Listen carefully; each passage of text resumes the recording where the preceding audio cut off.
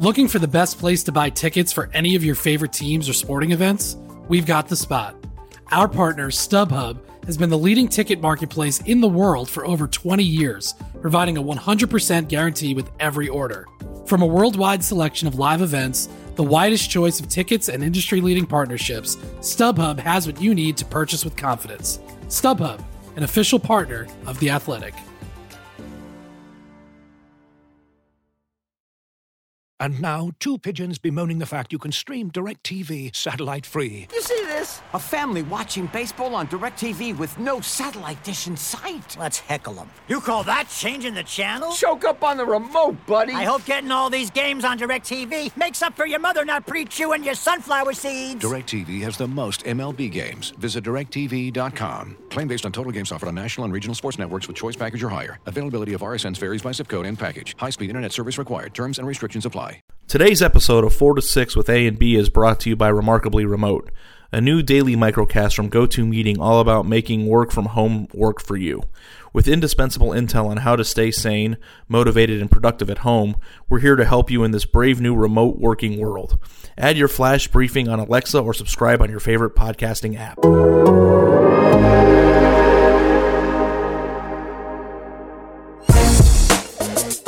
The culture is the culture. It's 4 to 6 A to B, competitive excellence, and the brotherhood. The plan to win has never changed. So the culture here and the plan to win is always going to be here at Ohio State. Well, welcome back to another episode of 4 to 6 with A and B. This is Bill Landis here, as always, with my main man, Ari Wasserman. I got to tell you, man, like the amount that I miss you is growing in a way that's making me uncomfortable. I know. I mean, but you miss everybody. It's not just me. You miss all human interaction. I just miss and talking to another human. I love my girlfriend very much, and we're stuck in the house together, and I couldn't ask for a better person to be stuck in the house with, but I would love to talk to another person. Yeah, well, good news for you, and good news for me, and good news for everybody else. We got an hour. Yeah, but you're not here.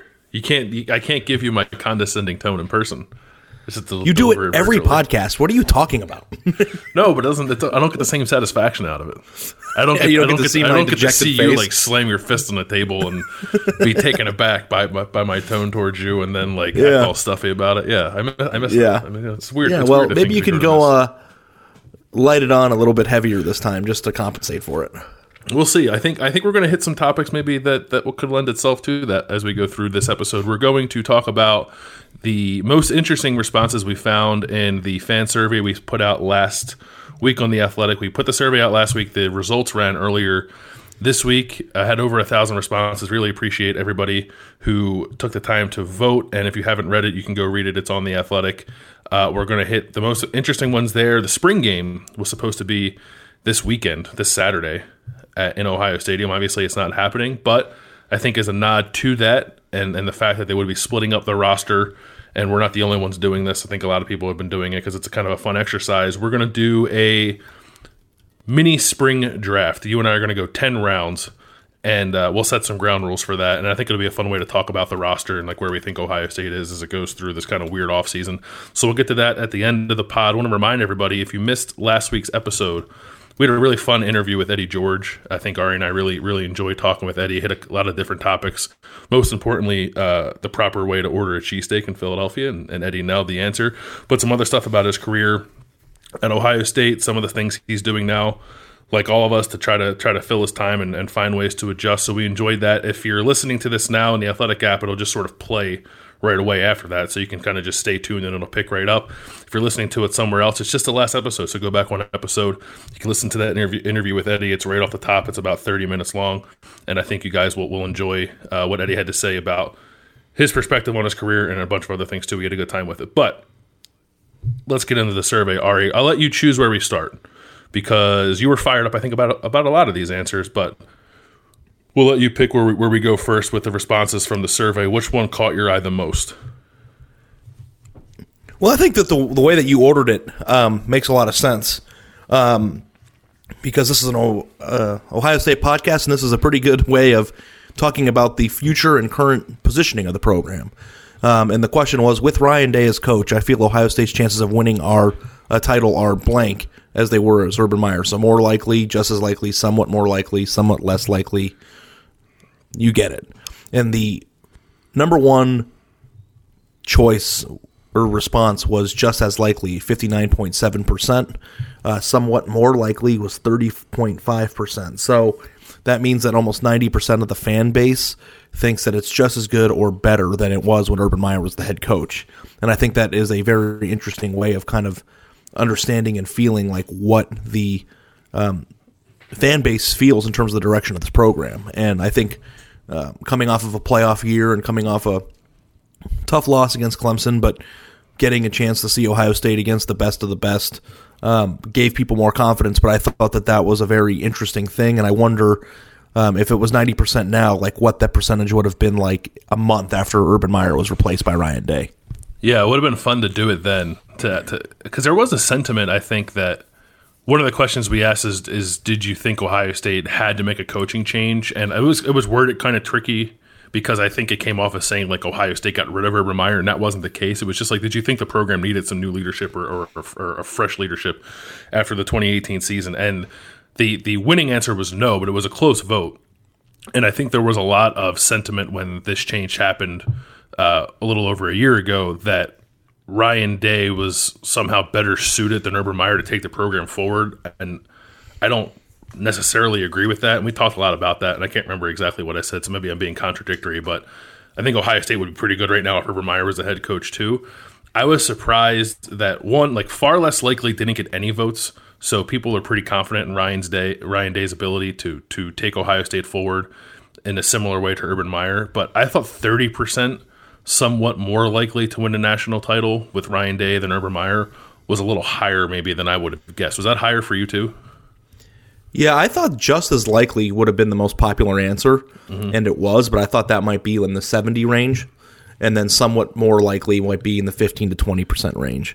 So, like, the idea, and two, like, the fourth most popular answer was much more likely, 3%, so that's 93%, and much more likely is, like, a crazy thing to say, because how is that even possible?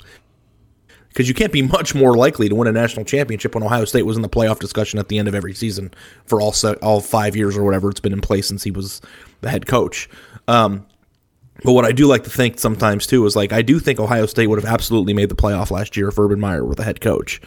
And if you go back and you look at it, for the transition that Ohio State made from one of the best coaches of all time, a Hall of Famer, and somebody who won a national championship in the last 4 years at Ohio State, and Urban Meyer, to a first-year head coach who was 40 years old and never been a head coach before, there was very little pushback at the time. And I wonder if part of that was the controversy that Urban Meyer went through earlier on in the year, or what it was. But people have been on the Ryan Day train since before he ever coached. Maybe it was because he got those 3 games in as the head coach in the interim status the year before. But, you know, considering the fact that at most places in college football, when a legendary coach moves on or there's a firing or a hiring or whatever, there's a lot of transition. There's a lot of change.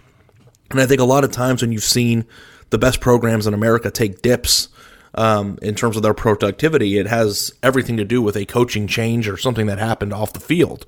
So for Ohio State to continue on and move this in what should have been a pretty major or drastic change, the fact that people think it's more likely or just as likely, I think is a minor miracle that Ohio State finds itself in this position.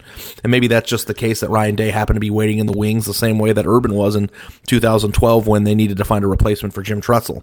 But like we always joke about on this podcast, it's like Ohio State made a deal with the devil because I don't think they could have found anybody, you know, as likely to get these types of results than Ryan Day, who happens to fit the description of like where the game is trending in terms of like youthful offensive minds that know how to run a program before traditionally that's been the case in the past.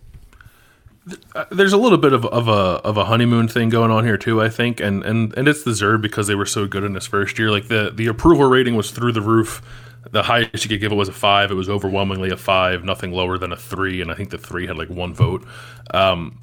State of the program was very high. The thing that was a little lower in comparison to those things was, what do you think of Ryan Day as a game day coach? Those 5s were, I think it was like 75% of the vote was a 5 when the other questions were about 90% or more were 5 votes. And I thought that was interesting that people at least from these results, from the 1,000 people we're using as a sample size, feel like there's something left to be desired there from Ryan Day on Saturdays, and maybe that's just the Clemson loss coming into the equation a little bit. Although I thought that would be coached a pretty good game there. Not to interrupt you, Bill, but wouldn't that be the thing that you would think people would rate the highest? If you would have asked me before the season, like, we're going to present these two questions to people, what are they going to feel more secure about, like recruiting and trajectory of the program or Ryan Day's game day prowess, I would have said game day prowess. I would have said game day prowess before the survey last week. It's hard because of the recruiting run they're on right now. Like, we asked it in the middle of them getting, like, 4 very highly rated prospects at a time when no one's really supposed to be recruiting all that well. So maybe including that factored into 5-star it too. Yeah, including a 5-star running back that they desperately needed. But I agree with you. I would have said game day. Like, if we weren't asking that in the middle of a hot recruiting run, I think I would have assumed game day prowess would have won as well. Well, the reason why I think that too, and again, I think that if we ran this survey, and I think this is probably something we should have said before we went into it, but I think if we ran this survey after the week after they lost a game, or the week after something bad happened, or whatever, a week after a 10-2 season, that these questions, if you keep asking the same questions, would get different responses, because I just think people by human nature vote and react to what they're thinking at the time. And as you know, in this business, recency bias is a very big thing. Like, I mean, I just like the fact that Joey Bosa didn't get as much love in the survey for favorite player as I would have thought. I mean, he's the best player I've ever seen, but because Chase Young was here more recently, that's what people remember. So, like, it's just, these responses are interesting, but sometimes I feel like they're just hinted with what's happening right now. And that's kind of tough. But, like, in terms of, like, Ryan Day as a game day operator, like, I don't know if we looked this up at all, but, like, has Ohio State ever gone an entire season without even coming close to losing? Like, I thought, like, the fact that Ohio State avoided upset that they had the previous 2 years was a good mark, but they weren't even close to being upset. And they had offensive wrinkles every week, and, like, Ohio State, I thought, was, for the most part, playing its best football every week. Maybe the Penn State game, you got a little bit too conservative, which we argued about after that game, the week after that game, and maybe he should have punted at the end of the Clemson game, and people are mad about that. But, like, I don't know if there's any real decision that he made all year where you and I could sit here and go, yeah, that was a big mess up. I don't think there is. I thought for the most part it was pretty good. The Penn State game, I thought in the moment definitely drew a lot of criticism. I was sort of on the other side of that. I thought the game plan against Clemson was good, and I know they were down against Wisconsin in the Big Ten title game, but they were also dealing with an injured quarterback. Like, I thought for the most part all year that the Saturday decision making was pretty good, pretty spot on. I think exactly what you wanted it to be if you were one of those people who thought Ohio State was getting a little stale in its game planning and decision making on Saturdays. Like, I thought if you were looking for improvements in that, you got it sort of across the board on both sides of the ball. So I was a little surprised to see that number was only 75% when everything else was so overwhelming. And I mean, that's still overwhelming, but everything else was even more highly rated than that. Let's move on to another question. Am I going in my order, or do you want to pick one now? You go in your order. Okay. My next one, I think this is a good. I think we asked them in a good order because they kind of all piggyback off of each other a little bit. But I have an order here that I want to go. Do you believe the expectations for Ohio State every year should be playoff or bust? Which I think is a very good thing to ask right after we talked about whether or not Ohio State fans feel they're more or less likely to win a national championship than when Urban Meyer was the head coach. And 90.4% said yes. 9.6% said no. And I think that is a definitive proof right there in terms of how Urban Meyer has changed the wiring of the brains of the fan base. And I've gotten a lot of flack over this over the years, but I've been saying that it's playoff or bust ever since the playoff became a thing. And there were still a lot of people out there that would say, beat Michigan, Big Ten champions, successful season, Rose Bowl. And now that Ohio State had a season like that 2 years ago, and they beat Washington in the Rose Bowl, like, I don't know that that was quite as fulfilling. Like, I would argue, and I wonder how fans would would think, or I wonder what you think about this, Bill, but I would argue that Ohio State's season this year, win over Michigan, Big Ten champion, crushing loss in the playoff, is a far more successful season than winning the Rose Bowl. Even though the first two steps of both seasons are the same. I would agree with that. I think I would agree with that. I don't know, far more.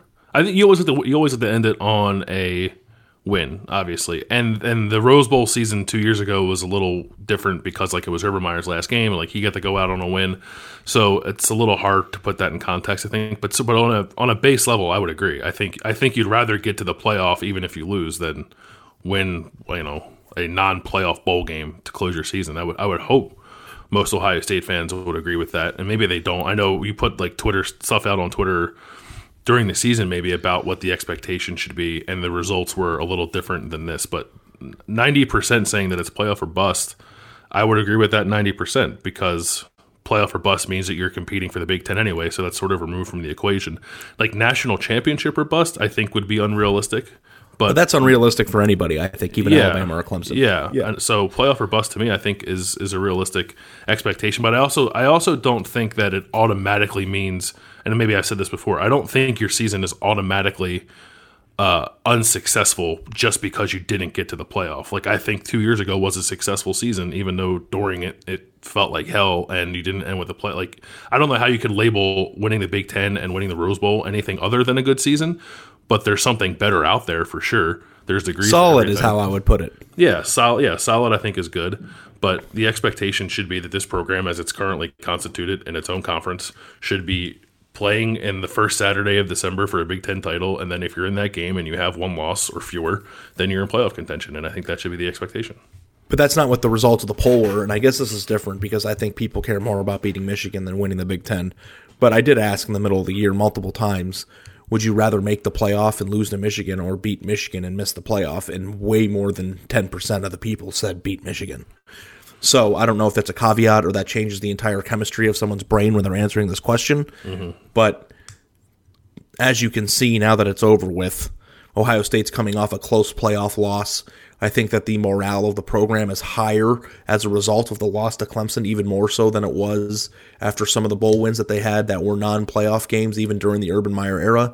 Then I'm not even talking about the Rose Bowl because that was a interesting circumstance because that was Urban's last game. But like, to me, like I don't know that I necessarily agree with the fact that you want to end your season on a win. I think that sometimes ending it on a loss in this new climate, in this new system, is good. Like as heartbreaking as that loss was for Ohio State fans, I think the morale and the excitement for the future of this program has never been higher. Even maybe in the last 7 years when Urban Meyer was the head coach, I think the recruiting wins are happening. They have a good mind and a solid group of assistant coaches on this team. They're acquiring talent at a high level. They play in a conference where nobody's acquiring nearly as much talent, and the idea is that they should be in the playoff every year. And I think that this sentiment and the results of this exact question would be completely different if Ohio State beat Oregon in the Rose Bowl this year. Like I think that the fact that they played in the playoff has a vast impact on the way people view this. Well, they have a reason to be excited. I think you kind of touched on a good point there. Like even though they lost to Clemson, you can look at that as a step. Like the program went through a bit of a transition. It changed its head coach. I think most people view it as this is ushering in a new era under Ryan Day. And in that first year, they were undefeated in the regular season. They killed everybody they played. They beat Michigan. They won the Big Ten title. They got to the playoff. And they lost a close game against a good team where there are things you can point to as like valid reasons for why they would lose. It wasn't like an inexplicable loss. And I think because of that, you get excited. I mean, you view it as a stepping stone. And that's why maybe this answer came back the way it did.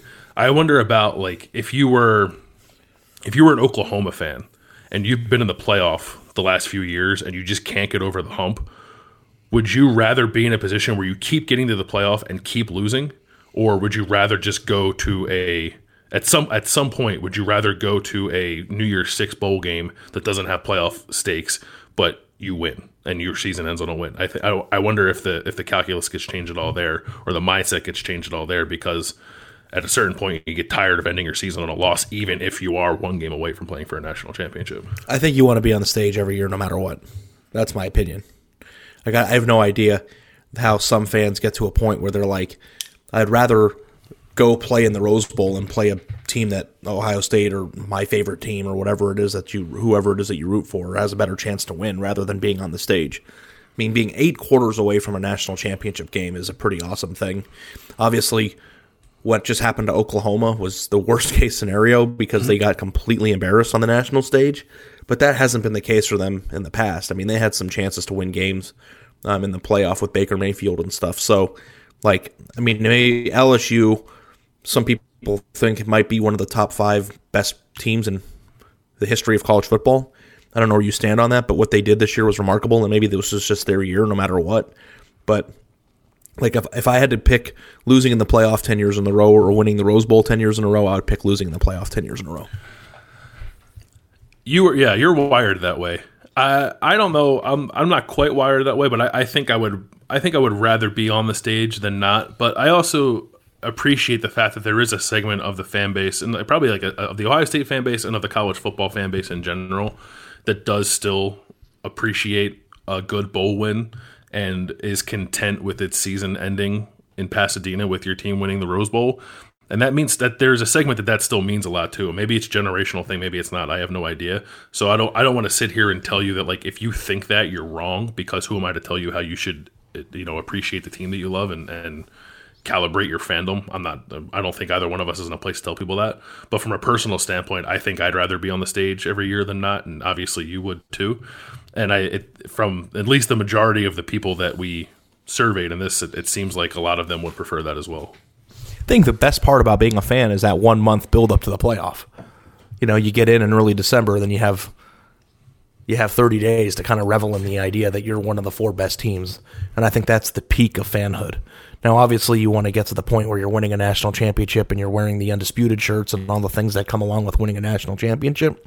But the whole part of rooting and watching and, being engaged with the team is to see them compete at the highest level. So the idea of me, and again, I'm wired the way you said, I'm a little bit different, but, you got to also take into account, you like shiny things.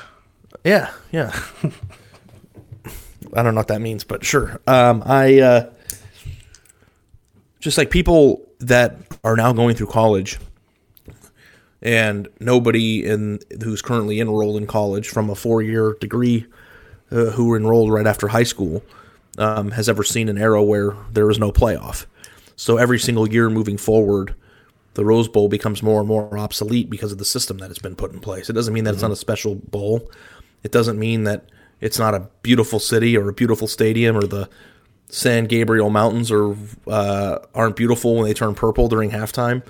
But I think the segment of Ohio State's fan base that views the Rose Bowl as the pinnacle is just changing. And, I'm not saying anything new. People know that. If you're 50 or 45 or, in that certain age range where growing up as a kid, that was the Mecca, then of course that's the way you're going to view it.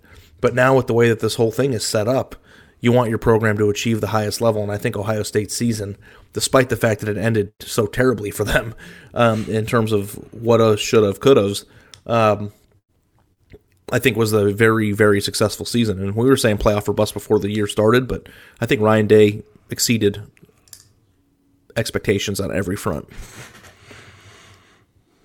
I agree. Where are we going next? Okay. So now that we went from playoff or bust and we were breaking down successful seasons, now let's go down to, would you prefer Michigan be better to make the rivalry more competitive? No, 60.1% of the people said, and yes, 39.9% of the people said. So obviously there's a segment of the fan base that just enjoys beating Michigan no matter what at any cost. But the rivalry isn't as fun as it used to be. Like, let's just call it what it is. Going into a year where the team just cannot beat you. I mean, the whole point of it, people remember the 10-year war. They watch documentaries about it on HBO, and they feel warm and fuzzy inside. The fun of it is going into the game not knowing who's going to win. And when you do win, you have ultimate bragging rights. Like, beating Michigan for Ohio State fans isn't even fun anymore. But I do believe that this is the way I thought it would come back. I don't think people ever I think they would rather beat Michigan when it's down as many years as they can in a row rather than deal with the pain of losing. So, I was not surprised by this. What did you think? I thought the 40% yes was high. I don't know. It's an interesting thing. If you put this question out like in a Twitter poll, I think you would get like 80% no, or maybe even 90% no. And it's a different environment, I think, on Twitter because people can get caught up in their emotions a little more in that. And this was the home of long-form journalism here, Bill. Yeah, right. No, that's not what I'm saying. I'm just saying it's a different it's a different environment, I think, to like think about these kind of things. But even with that, I thought that 40% of the people we surveyed admitting that they would prefer Michigan to be better to make it more competitive was at least 20 percentage points higher than I would have guessed it. I would have guessed this came back at least 80-20 in favor of no, and that it was 60-40, closer to a middle split. Was surprising to me. No being the winner was obvious. I actually thought of all the answers we got that this being 40% yes was the most surprising one to me. Well, here's the thing. I think I agree with that, but we're at the point now, and I wrote this after the Michigan game, where this rivalry might be broken. And like one of the best things about being an Ohio State fan is being able to claim that you have the best rivalry in college football. It's like the pageantry of playing in this game. It's the distance between the two schools. It's everything that comes along with this. And every single year when we're covering this game and the week leading up to the game, and everybody's asking questions about why is this the most special game in the world, and what is about Woody and Bo means to you, and all the same groups of 25 questions that we hear over and over and over again, it doesn't exist anymore because people aren't feeling as connected to the old world of this game that they used to. And I think there's a lot of people that probably just want to feel the connection to the game again. Because I think it's like, if this goes on for another 5-10 years, and right now I don't see an end in sight. Michigan has 7 commitments in their 2021 recruiting class, and 3 aren't even in the top 1,000 players in the country. Like, when is this going to change? I think people just want it to be competitive. That was another question we asked in relation to this was, do you think, will the next Michigan coach to beat Ohio State be Jim Harbaugh or somebody else? And I don't have the answer directly in front of me, but the overwhelming answer was somebody else. And I think there are a lot of Ohio State fans who are maybe in the same boat that you are, that something needs to change here, and maybe it's the head coach for Michigan, which is, I think, on the Ohio State side of it, not a crazy thing to say, but on the Michigan side of it, I think maybe a little more of a polarizing thing. It was 65% said somebody else, 35% said Jim Harbaugh. I think the idea that Jim Harbaugh is not the right man to beat Michigan is an obvious thing on the Ohio State side of it, and a less obvious thing on the Michigan side of it for some people, because he has been overwhelmingly successful from a wins and losses standpoint. He's winning 10 games a year, and that's pretty good, but he's not beating his rival. And Ohio State fans are looking at it and saying, like, it needs to be somebody else. And meanwhile, 40% of them would like to see Michigan be better to make this rivalry something different than it's been the last 4 or 5 years, with the exception of 2016. And it's just like it's an interesting juxtaposition, I think, of how Ohio State views Michigan and how Michigan fans themselves view Michigan. And I still can't wrap my head around like what Michigan's supposed to be. I would have voted Harbaugh. How would you have voted? I think I would have voted somebody else. I believe I said after Ohio State beat Michigan again this year that I don't know if Jim Harbaugh knows how to coach in that game. I just think 2016 notwithstanding, like, they almost won that game, and maybe they should have won that game. Especially the last 2 years, I think he's been totally outclassed on both sides of the ball. And I don't know how he gets that back in a world where he's already operating from a talent disadvantage. Yeah, and I think that makes sense. But the question, I guess, and neither of us cover Michigan, and we don't have relationships with people in the administration side of things up there in Ann Arbor, but like the idea of how long do you think Harbaugh is going to be the head coach there? Because I think based on the way that the program and its fans react to losing the way that they lose to Ohio State, I think he'll be there for a long time because people don't seem to give a shit up there. And if they don't, then how long is it going to be before they actually feel like they need to make a change?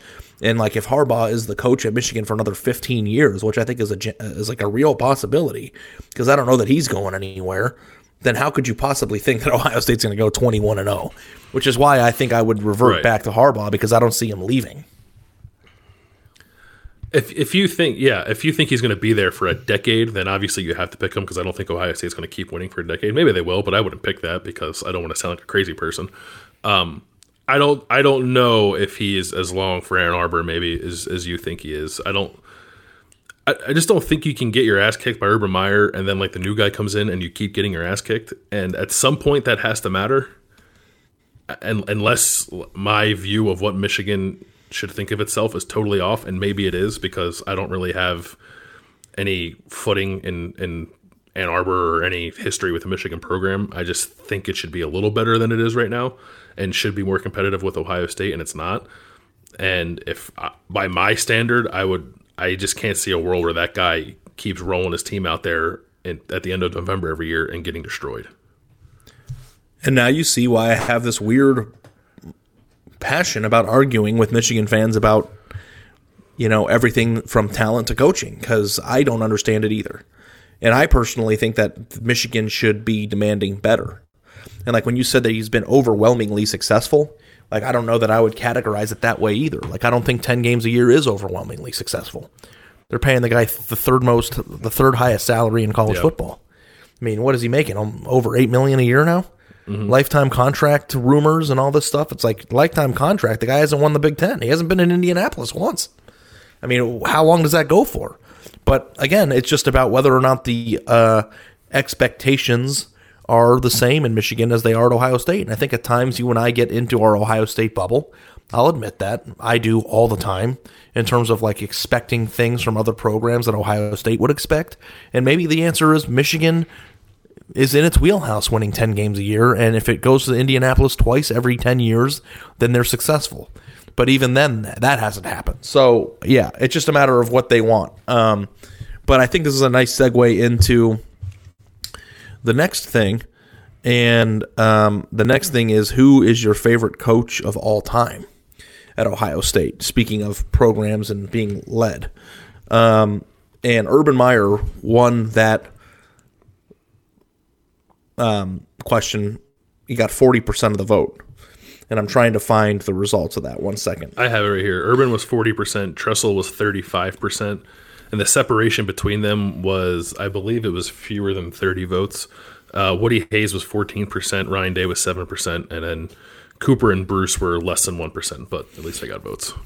Okay. Well, what was the most surprising thing about this to you? Because mine was Ryan Day got 7.7%. Yeah, that was, I don't know what that was about. That's I mean, I get it. He did a good job in his first year. I can understand why you'd be excited about him. And like the first half of the survey was talking about how great Ryan Day is. But let's be honest here. How could he possibly be your favorite coach of all time? Is it because he's the only one on the list who hasn't been fired yet? Like maybe that's what it is. Or like Urban wasn't fired, but Urban's career ended with similar kind of controversy that I think maybe in other circumstances might have gotten him fired and didn't. And Ryan Day at the moment is the only one of those guys who either didn't lose his job or is squeaky clean. So maybe that's why he got that high of a vote, but I don't really understand that. I thought Tressel would have won. I know Urban is the more recent one, and you have to take that into account, the recency bias of it. Just seemed like from being around this program as long as I have, that like Jim Tressel is like, even for how his tenure ended, is very much beloved. And I don't know if beloved is the way I would describe Urban Meyer. Respected, idolized, I think, right, in a lot of ways, but beloved, I think I would put that more on Tressel or maybe even Woody than I would on Urban. So I thought that Tressel would have won. Yeah, no, I agree with that. I don't know that he would have won. I think that he is the one that the fans, well, I mean, Woody too, but probably in the most recent era of Ohio State football, fans remember the most fondly. But I also think that's also part of the case is that it's been almost a decade since he left. So I think the more time that goes by when somebody leaves in controversy, the more easy it is to remember fondly. Like Urban Meyer is remembered as a complicated legacy, but it's just like Woody Hayes punched an opposing player in the throat on national television. So like, and I don't know that is the first thing that people talk about when they remember Woody. So like, I think in 20 years, when people are looking back at Urban Meyer, that he will have a different legacy than he does right now because it's still so fresh. But like, to me, Tressel changed the rivalry because he's the one who started the Michigan dominance. And at a time during which Ohio State was so used to having wonderful, amazing, stacked teams lose to that team, Tressel kind of righted the ship. He won a national championship in year 2. He had a lot of the most iconic players on the team or in program history. And as a tease, Landis and I will be kind of revisiting some of those players because we're going to be doing a list this week or next on best players to ever wear jersey numbers at Ohio State. So look out for that. But I think Urban Meyer has changed the wiring of the fans' brain. Like he took a good program and made it an elite one. He made Ohio State a top 3 program in America, and it's not a debate. He changed the way that recruiting is done here. He changed the way people viewed success. And he changed the bar for what the next coach has to do, which is what makes Ryan Day's job so difficult. And, maybe I'm falling victim a little bit to recency bias right now because that's the coach that I covered for the largest majority of my career. And largest majority is redundant, but you get it. I think that, he's one of the best coaches of all time. And when you put that list together of all time and Urban's name's on that list, I don't know that any other Ohio State coach is on that list in terms of the top 15. Do you? I mean, maybe Jim Tressel, but I don't know. Maybe Woody. I don't know. I mean, Urban's like top 5 all time, I think. Right. Like elite of the elite. I think if you did a list of, and let's, I don't know, I don't remember, what was Urban on that ESPN list, like 40 something? Yeah, I don't know. I don't remember. The criteria for that was different, though. I don't even know what that was. Yeah. I don't like Urban is in a different category than anybody else. Like Woody is an all-time great, and he's a legend, and like he's an old school kind of legend, and he won 5 national titles at a different time. Urban, it's like Nick Saban, Bear Bryant, Urban Meyer, like these are the kind of guys that are in those conversations. So it's just a different kind of air, I think, that Urban operates in than anybody else who's coached at Ohio State. But I don't think Tressel and Woody are far behind. Like if there's a second rung to that, I think both those guys are on there. And I just thought there was something about Jim Tressel, and this is from just observing it from afar while he was here and then sort of just absorbing it since I've been here, the way people talk about him. I felt like people connected to Tressel more, like as a person, than maybe they could connect. Urban Meyer is very larger than life. I don't know, did Jim Tressel ever feel larger than life? And I don't know. Like that to me made me think that Tress would have won this. And it was close. And maybe if we asked it again 5 years from now, maybe Tressel would win because you're just a little farther removed from Urban. But I was slightly surprised that Tressel didn't win. Well, I also think that you have to take into account that Urban is the most famous coach Ohio State's ever had at the time. Mm-hmm. And like Tressel was a big time deal. Like I'm not acting like that's not the case, but Urban Meyer, if you like went around the country and polled 1 million random people and you asked who's Jim Tressel and who was Urban Meyer, like I think that Urban Meyer would have double the results of Tressel. Yep. Even he's a recognizable name just in the world. So like I think that also takes a factor into it. And I just think that when you think of where the program is today, it's kind of hard to imagine what Ohio State would be right now if it weren't for him. But like it would be interesting to rerun this poll and do it again in 10 years because, I think time has a way of altering perspective. It was an interesting juxtaposition to see Urban win this poll when then we also gave people like an open-ended question about what do you think of Urban, and like you could basically write whatever you wanted, and a lot of it was some different form of like complicated, which makes sense given all that happened in his tenure here, the good and the bad. But it was interesting to see that he won sort of despite of all that. Although I suppose really everyone on this list of top 3 vote-getters, you could say complicated for Tressel and you could say complicated for Woody as well. But the one thing that I will say is the thing that Tressel ended up getting fired for is so stupid in retrospect. Yeah. Like at the time it was such a huge deal, and I understand that he got forced to resign as a result of being or not completely honest or misleading or flat out lying to the NCAA. But it's just like lying to the NCAA to protect your players because if they get removed from the team, they're going to be in a bad spot for selling tattoos is so stupid. Especially in the world where we're probably 2 or 3 years away from players being able to sign or to profit off their likeness. Like it's just like when you go back and think of like scandal, like when you put in perspective like Jim Tressel's scandal, it's like nothing compared to like what's gone on at other programs and even at Ohio State in the time since. I think that one will probably age pretty well. Tressel's, which again might factor into if we're living in a world where a guy trading something for a tattoo is like no big deal, then maybe Tressel wins something like this. Although I don't know how much Ohio State fans actually hold that against him, to be honest. Like we polled Ohio State fans, we don't poll fans nationally. I think if you polled Ohio State fans, Tressel would have the least significant off the field concern for them. Yeah, I think so too. And I think Urban Meyer would probably have the most.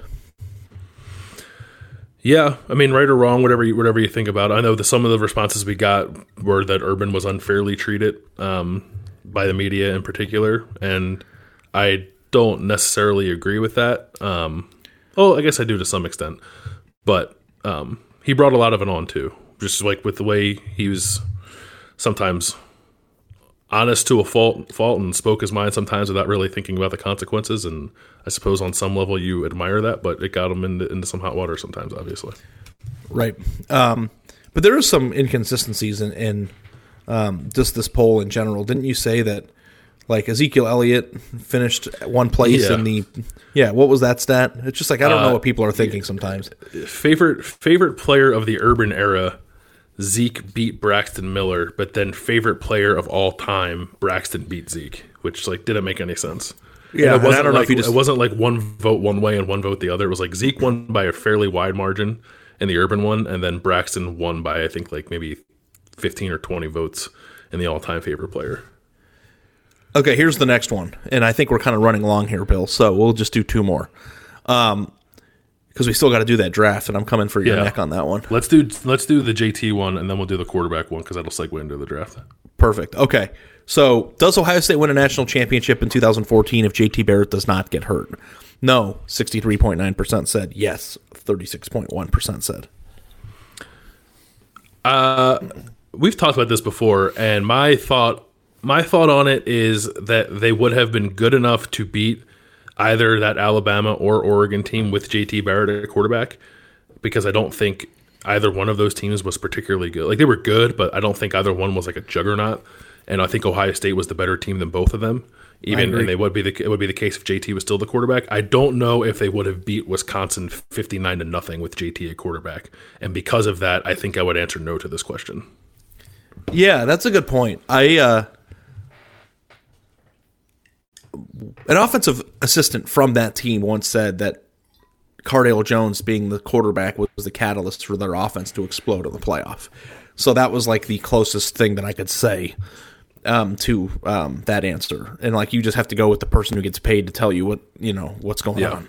So, but like, I also think that they would have beaten both Alabama and Oregon that year with JT, because I just think they were head and shoulders better than those teams. And like, if you go back and you watch, like, we remember fondly about all those throws that Cardale was making. Like, I was watching the replay on YouTube during the quarantine of the Oregon game, because it was the first time I watched it since we covered it live. And like, Cardale was like throwing through windows and running all over the field and darting, passes, and he did that against Wisconsin, and he did it against Alabama. It's like, who is this guy? And I still think it's one of the craziest things for somebody to step into such a pressured field situation and act like nothing was up. Like, he didn't even like react to it. And I think there was something special, or the makeup of Cardale. I think that's what I admire about him the most. But he messed up quite a bit, too. Like, Ohio State turned the ball over 4 times in the national championship game and still won without.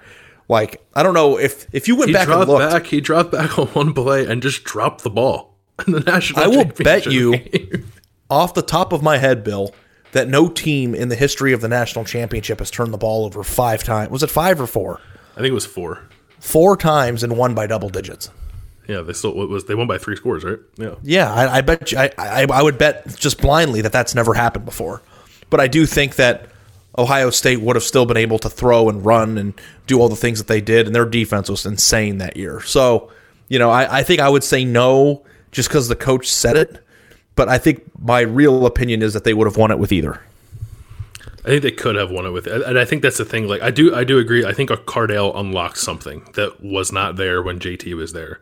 But I also think the offense they had when JT was there was good enough to win a national title that year. And I also buy into the fact that if JT only had 1 game of film, that like coaches didn't know how to necessarily prepare for him, because in the playoff, and I know that like you don't quite know what you're getting when somebody hasn't started all year. Could have had an impact on that, but I mean, the guy played and made throws and was confident enough to do what he did. And of course, I think that confidence. Here's one question that I would like to ask you, Bill, just for fun. Okay. If JT Barrett doesn't get hurt in 2014, does Ohio State win the national championship in 15? God, that's a great question. No, right? How awesome am I? That's such a good question. We should ask that one instead. I know. I might ask that on the Twitter poll after this. I think, yes. I think the pressure, the overall pressure of trying to repeat got to the team in general in 2015, and maybe that would have come back to bite them anyway. But they panicked so early with that quarterback decision in the beginning of the season that I just think it was destined to go off the rails at some point, and the offense could never get on track. And if they had any kind of quarterback clarity in 2015, I think they would have won a national title. So I think I would say yes.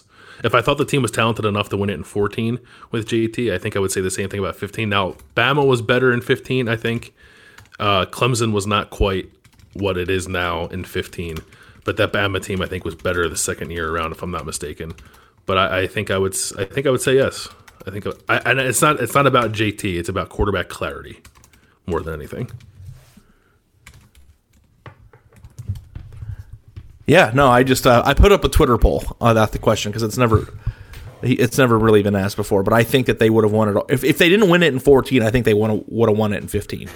I also think that once you accomplish winning at the highest level. And you're at that age and you're good enough to go into the NFL, your mind starts thinking about your pro career just because you've already accomplished the pinnacle of it. And I know that people love being back-to-back champions, but I do think that if you win it once in your career, then that's like good enough to remember everything. You know, I don't know that winning it more than once is ever really at the height of someone's to-do list. And like that entire team went to the NFL, so like I think people probably started becoming more concerned with personal gain and keeping their body healthy and, you know, all the things that come along with making this a profession that I think it kind of just, the team was just never locked in, and it never really got locked in until after they lost to Michigan State. And, you know, even then, I still think that Ohio State was the best team in college football that year. It just never came together. And I guess for all those coaches versus talent, you know, people out there, I guess that was a situation where talent did not pay off. So, but it did the year before. Okay, last one, Bill. Ready? Mm-hmm. Who will be Ohio State's starting quarterback in 2021? C.J. Stroud, 72.5%. Jack Miller, 22.7%. Kyle McCord, 4.7%. The gap between Stroud and Miller is bigger than the gap between Miller and McCord. I was surprised by that. That's why I put that note in there. Like I figured C.J. Stroud would win, and C.J. Stroud would be my pick. That he was 50 percentage points higher than Jack Miller, and Jack Miller was fewer than 20 percentage points higher than Kyle McCord, was a little stark to me. Yeah. It's just like you would think that it'd be like 50, it'd be 40-40-20, or 45-45-10, right? I thought it would have been close to a split between Stroud and Miller, and then like nothing much at all for McCord. I mean, I think that the people who pick Stroud, that makes sense because they're just reading the tea leaves of the way that those two players were recruited. Mm-hmm. And you're like, Jack Miller is a very good football player, but I think that the idea that Ohio State went all in and getting Stroud after the fact is just a message to the fan base that that Ryan Day, I almost called him Urban because that's definitely what Urban would have done. Just went after the guy that they wanted and like did it with reckless abandon and wasn't necessarily concerned about what that was going to mean for Jack. And that doesn't mean that Jack Miller can't start or is behind in the race or whatever. But like a lot of times, I think recruiting happenings on the recruiting trail also have a way of impacting the way that we view players. It happens to me all the time. When kids come in, I think certain players have a chance to play earlier or do certain things in college based on the way that they were recruited. And I don't know if that's a flaw of mine even. But the way that these kids were recruited, I think C.J. Stroud is the prudent pick right now. It's funny because only one of these guys is a 5-star prospect. And for all intents and purposes, they're going to be kind of operating from an even level. Like Stroud and Miller will have had a year in the program, but neither one of them is getting a spring ball. And we'll assume that there's a season, and one of them they'll get reps during that season. But Kyle McCord, the gap and experience, I guess, between those two guys and Kyle McCord is shortened a little bit because of the fact that we don't have spring football right now. And he is, if you go by recruiting rankings, like the most talented of the three.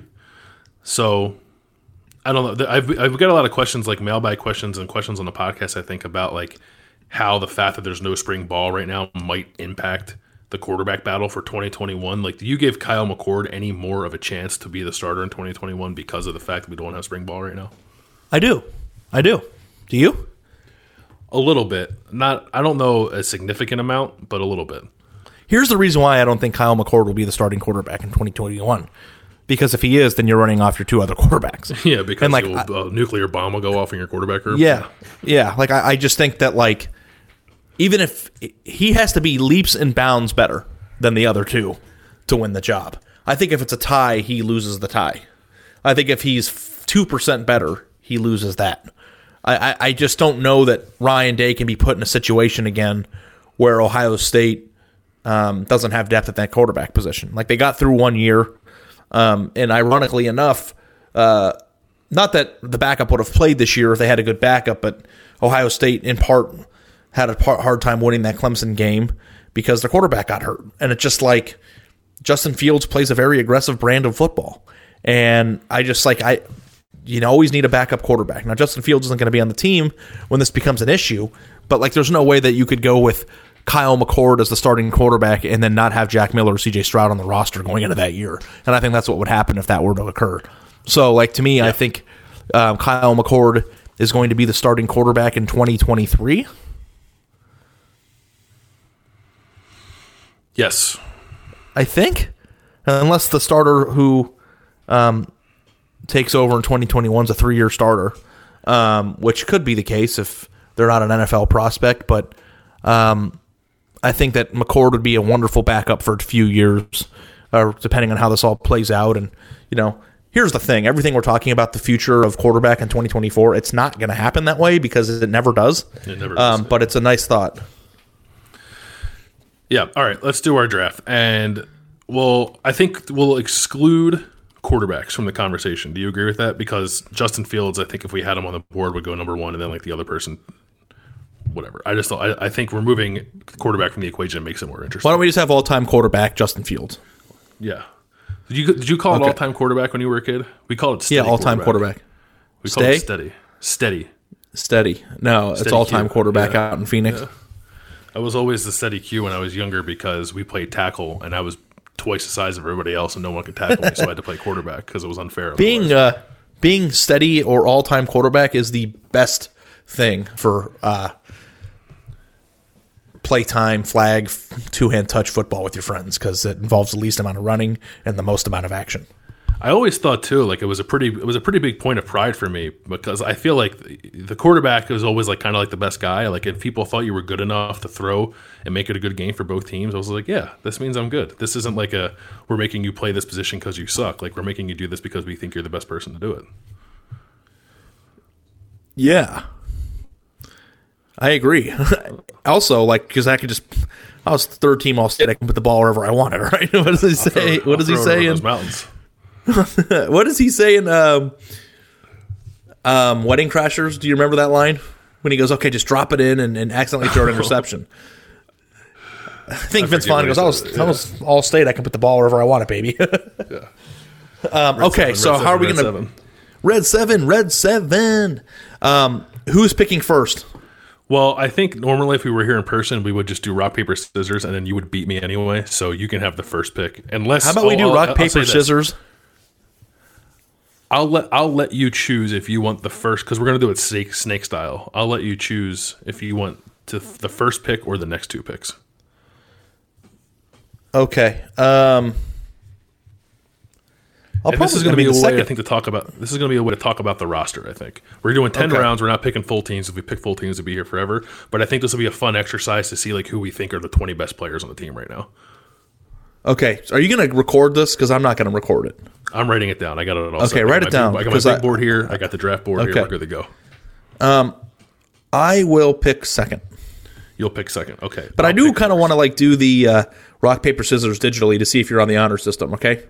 So let's just do rock, paper, scissors, and then instead of saying shoot, tell me what you do, and we'll see who wins. Okay. At the same time, ready? Okay. Yeah. Rock, paper. Ready? Yeah. Rock, paper, scissors. Rock. I lost. Okay, so That's it. You were a little delayed there, though. You're right. This is the honor system. It's hard to do over the internet, you know what I mean? That was probably good podcasting, though. I'm sure people are Okay, all right. So you're first. Go ahead, Bill. Wyatt Davis. Okay, that's not what I would have picked, and I just got my two players I wanted. Okay, Chris Olave and Shaun Wade. Yeah. Well, I think here's why I picked Wyatt Davis. One, because I'm an offensive line homer. Two, I think he's the best football player on the roster. And, like, obviously, especially in a spring game setting, like, offensive line play doesn't matter all that much. I don't think that's what we're doing here. I think we're just trying to talk about who we think are the best players on the team. And we're not putting together a team that is competing. We're trying to take the 10, or who can get the most value of the top 20 players. Although I will, if you give me the opportunity, put Wyatt Davis at quarterback in a heartbeat. But I think he's the best football player on the roster. And I think the two guys you took after him, Chris Olave and Shaun Wade, are numbers 2 and 3. That's how I had it here on my big board, and that's what I would have done. If you had number 1, who would you have taken? Shaun Olave? Wade. You would have taken Wade? Okay, then I would have taken Davis and Olave. Yeah. I think that these are the top 3 players on the team. Yeah. And I think where it goes from here gets interesting. And I'm going to try to stick to I think this guy, I'm going to try to stick to who I think are the best players on the team. So with my next pick, I'm going to take Josh Myers. Okay. And I know I'm taking offensive lineman.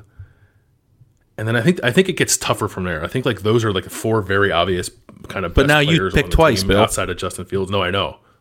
Okay. And I don't know where I want to go because I have some high opinions on guys that I think I might be able to wait on for another pick or two. So I'm gonna take Garrett Wilson. Okay, that's who I was gonna take because I like skill. But I think that right now, Thayer Munford is a very good value pick, and I know that he's been banged up. But we're talking about a potential 3-year starter at left tackle who's an NFL draft pick. And I do think that he belongs. I think it's interesting because you're the offensive line guru. I think it's interesting that you think he's the 3rd best offensive lineman. And, considering the fact what is happening over at right tackle right now between Petit Friere and Paris Johnson, maybe he might even be the 4th best. But am I off on that?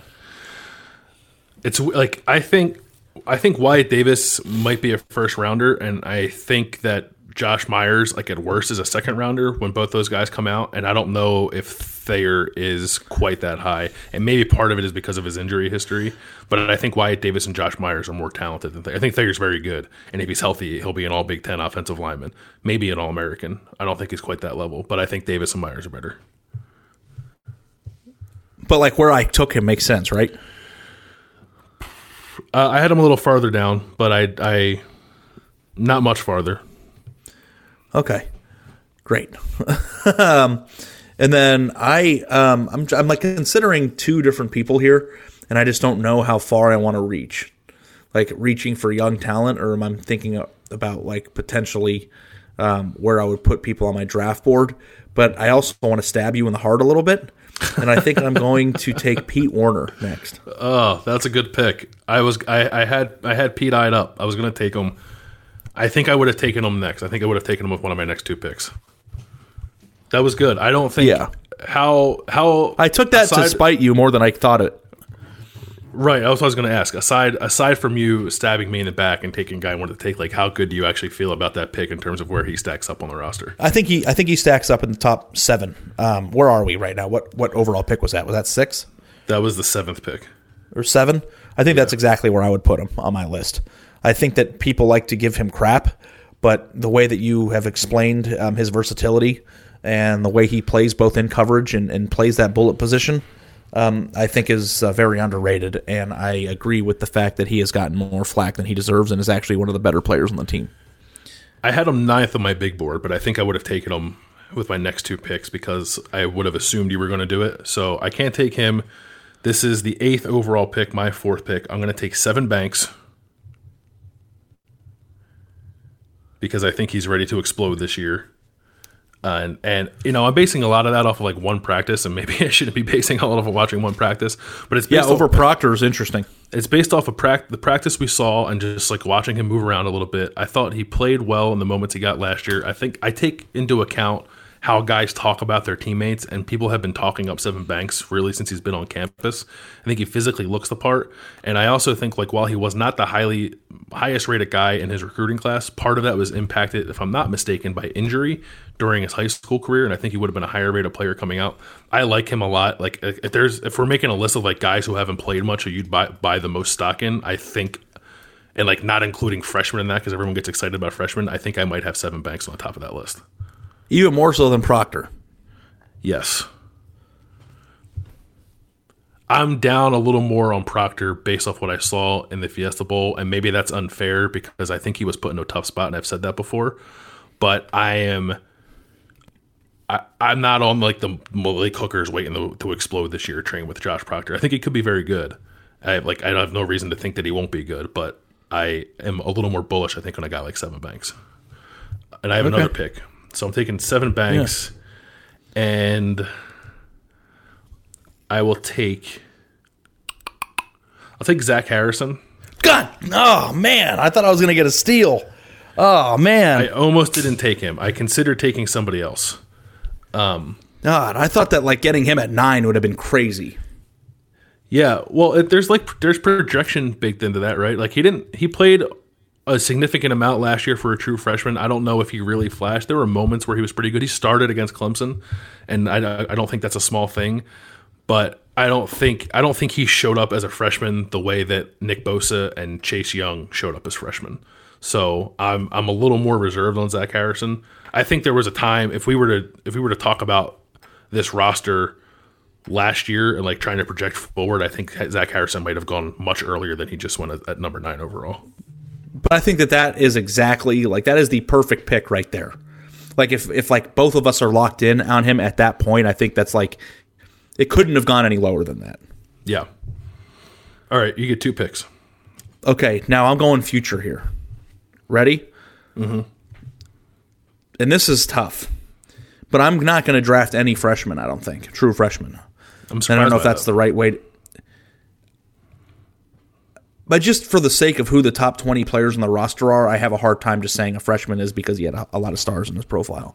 Yeah. You know who else had a lot of stars? My next pick. I'm actually kind of having a second thought on whether I should take him right now. I don't know if you're going to say who you. I think you were just going to say. My mind's going to be blown. I stopped myself, so just give me a minute here. I get 2 picks, so let me. This is important stuff here, man. I'm going to take Josh Proctor because I think that there's value in that in terms of not agreeing necessarily with what you said about what I saw in the Fiesta Bowl. I think considering the fact that he was put in that position against what would be the toughest possible matchup in the game. Mm-hmm. I mean, thinking of like the receivers they have on that team, and yes, T. Higgins did get injured for a few, but playing perhaps the best quarterback in college football or one of the top 3 best quarterbacks at the very least, and those receivers, like, yeah, he had some issues and, you know, maybe a breakdown or 2 here that might have cost Ohio State the game, putting it bluntly. But in terms of like who I think he can be, like I think that like he absolutely could be Jordan Fuller, and I think that he has a higher ceiling than that athletically. And like to get him at number 10, I think is just kind of a great price. That's good value. Yeah. And I think I'm going to back out of my pick because it just doesn't feel right yet, and I'm just going to kind of put the ball in your court. Who did you think I was going to take? I don't want to say because I don't want to influence your. Okay. I heard the J sound come out of your mouth and thought you were going to take Jonathan Cooper. No, I'm not taking him at all. Okay. No.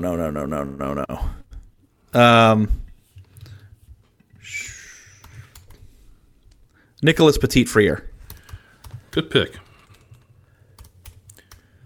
you think I was going to say Javonte Jean-Baptiste? Yeah, I mean there are a couple other J's. But that's your guy. I wouldn't. I wanted to stab you, but I'm not going to stab you that hard. I didn't have Nick Petit. I made a 20-player big board. I did not have Nick Petit on there. I didn't have another offensive lineman on there. No, I'm not lying. I have another one, but I don't think I'm going to take him. Did not have Nick Petit on there. Did not have Parrish Johnson on there. But those guys are. I mean, those are the 2 names to know for the right tackle spot. I think Nick Petit would probably win it. But I think Parrish Johnson has as good a chance as any true freshman would of winning a starting job. But I like Nick Petit. I would take Nick Petit maybe ahead of Parrish Johnson right now too. Well, like, if you don't think that the right tackle is a top 20 player on the team, because like when you start thinking about top 20 player, we're talking about just starters here, 22 starters. So like the fact that you don't have him in that list, I think it would be concerning for Ohio State's offensive line projection. Yeah, I have a couple of young guys in my top 20 who, like, realistically maybe shouldn't be on there. So I think I would consider whoever wins that job to be a top 20 starter. But because there isn't any like clarity on who it's going to be, maybe that's why I didn't do it. And there's this one is or two about guys, projection, Bill. There's one or two guys on my list on my big board who maybe shouldn't be on there because they're young that are taking up the spot of a guy like Nick Petit. Okay, your turn. Tommy Togiai. Yep. I think he's a stud nose tackle. I think it's hard for defensive tackles at Ohio State to really shine through sometimes because of how much they rotate. But I also believe they'll rotate less and we'll grow to appreciate exactly what Tommy Togiai is a little more this year because he'll play some more snaps. There's just not as much depth there as there has been in the past. So I like Togiai a lot. And then I got a lot of defense, but that's where I'm at right now. I'm torn between two guys. I know exactly who I'm taking next. Torn between two. Both are defensive players. Okay. I'm going to go with Baron Browning. Fair enough. And this is Baron Browning removed from the shackles of playing middle linebacker in his natural habitat on the outside, a little more as a pass rusher. Me believing everything they were saying about him when we were actually, engaged in spring practice. That Baron Browning, I think, is certainly a top. This is the 13th pick. I think that kind of Baron Browning is a top 15 player on the roster. You know what I'm struggling with here, Bill? Depth at a position and trying to pick who the top 20 players on the team are. Yeah, I think try to separate yourself from the fact that like you took Sean Wade and like we could have taken a run on corners if we were actually picking rosters because corners so deep. I think try to separate yourself from that and just like go down a list and picking who you think the best football players are. Okay. So I know who my back-to-back picks are. I don't know exactly which one I'm going to take, but I'm going to take Trey Sermon here. Ooh. And I don't know like if this is like an appropriate time to take him because he's never put on the uniform yet. But I do think there's a chance he can rush for 1,500 yards, and if Ohio State has a 1,500-yard rusher, getting him in the low teens is a pretty solid value play, I think. And I don't even know if he was on your list or if that's cheating. So tell me if it is. It's not cheating. He's on the roster. It's not cheating, and we're projecting to next year. I am not going to take a running back. Yeah. And that was more like a comment, I think, on like where I think that position is right now. It's not that I think it's awful, but I think it's down the list of secure positions, so I would not have taken one. What pick did I just have? Did I just have 12 that was the or 13? 14th overall pick. 14th overall pick? I'll take that. I'll take him all day. And then 15 is Jeremy Ruckert. That's also an interesting pick. Yeah, that one-handed catch he had in the Big Ten championship games got my head swirling a little bit. Very talented. I think Luke Farrell is a more complete tight end than Ruckert is. That's why I made the comment, though, I just made about like depth at the position. Like Luke Farrell might be like one of the best tight ends in the country.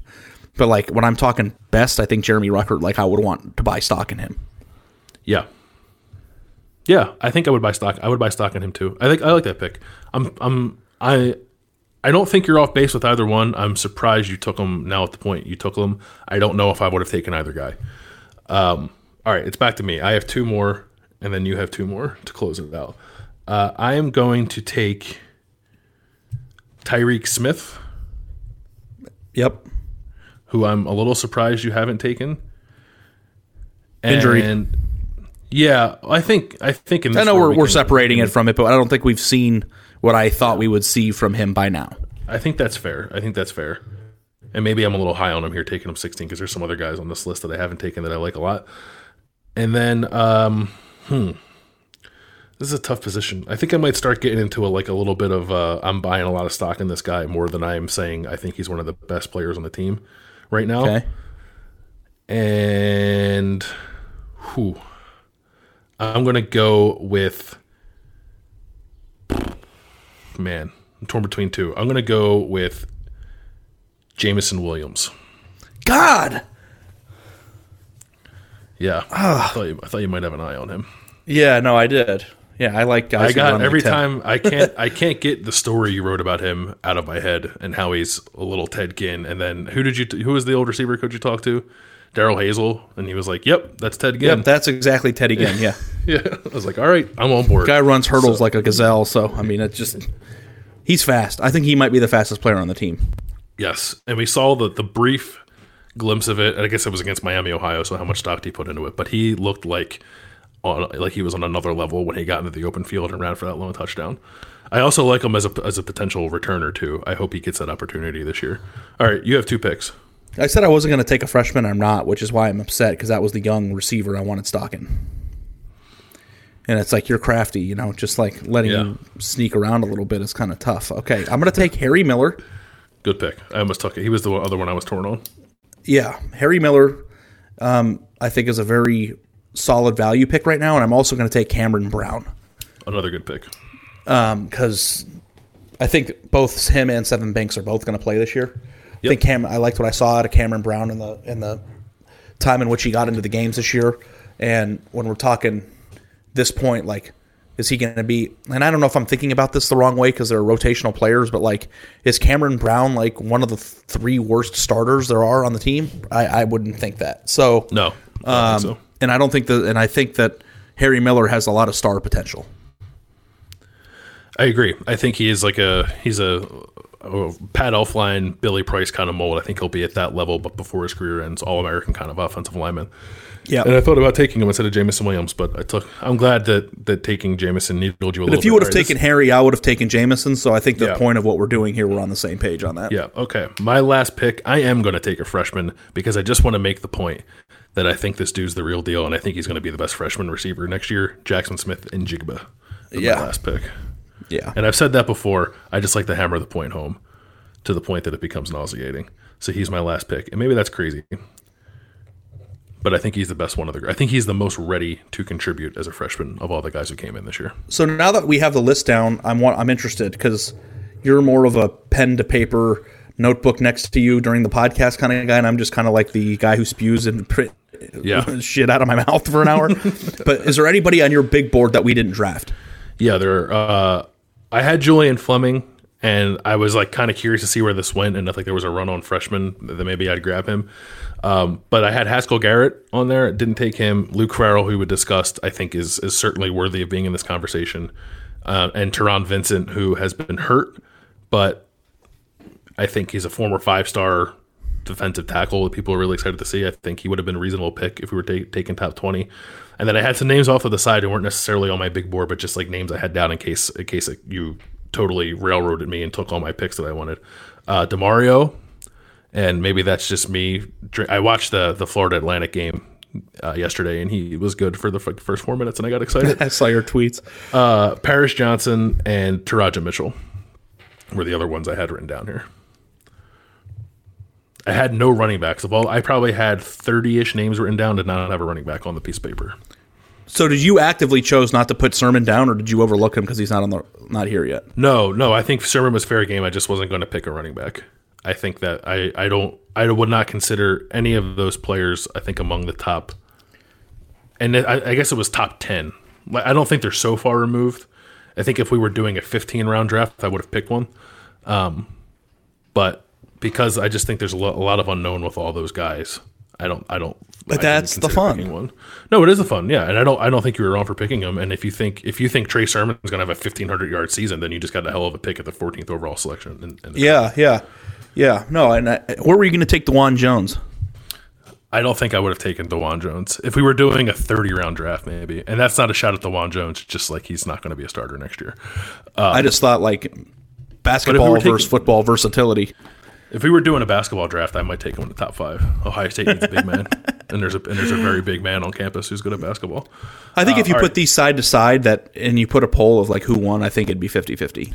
Yeah, so if you're playing along at home, and I hope to God you're still listening, I had Wyatt Davis, Josh Myers, Garrett Wilson, Sevyn Banks, Zach Harrison, Tommy Togiai, Baron Browning, Tyreek Smith, Jameson Williams, and Jackson Smith-Njigba. Ari's 10 were Chris Olave, Sean Wade, Thayer Munford, Pete Werner, Josh Proctor, Nick Petit, Trey Sermon, Jeremy Ruckert, Harry Miller, and Cam Brown. And feel free to tweet at either one of us, at Ari Wasserman or at Bill Landis25, and tell us who you think had the best team, or if we totally overlooked somebody, or if we're dumbasses for drafting the way we drafted, because that's why we do stuff like this, for you to tell us how wrong we are. And it's fun. I do hope they're still listening too, but Bill, it's been an hour and 13 minutes, so you want to do your thing? Yeah, I'll do my thing. Listen, Joe Poznanski does a podcast for The Athletic where he like talks to TV stars, and it's like 4 hours long. We're okay to go to an hour and 15 minutes sometimes. I think hopefully John Hayes isn't poking his eyes out with needles right now as he's listening to us and having to produce this, but we will wrap up there.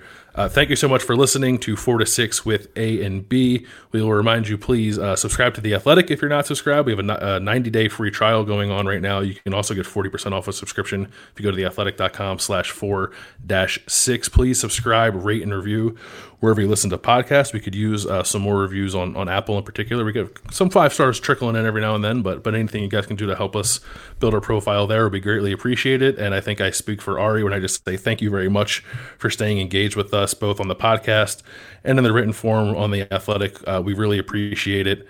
And we know that the world's kind of a strange place right now, and we're only hope to be a little bit of a distraction for you. And we appreciate you guys being along for the ride. So for Ari, I'm Bill. We'll catch you guys next week.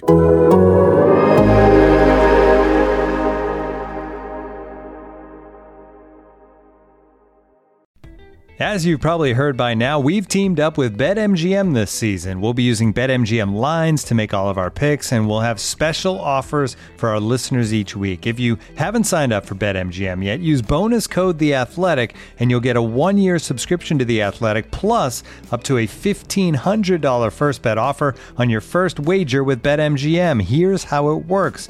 Download the BetMGM app and sign up using bonus code THEATHLETIC. Make your first deposit of at least $10. Place your first bet on any game and claim your voucher for a 1-year subscription to The Athletic. See BetMGM.com for terms. U.S. promotional offers not available in D.C., Mississippi, New York, Nevada, Ontario, or Puerto Rico. Gambling problem? Call 1-800-GAMBLER. Available in the U.S. Call 877-8-HOPE-NY or text HOPE-NY 467-369 in New York. Call 1-800-NEXT-STEP in Arizona. 1-800-327-5050 in Massachusetts. 1-800-BETS-OFF in Iowa. 1-800-270-7117 for confidential help in Michigan. 1-800-981-0023 in Puerto Rico. First bet offer for new customers only in partnership with Kansas Crossing Casino and Hotel. Don't forget, if you haven't signed up for BetMGM yet, use bonus code THEATHLETIC, and you'll get a 1-year subscription to The Athletic, plus up to a $1,500 first bet offer on your first wager.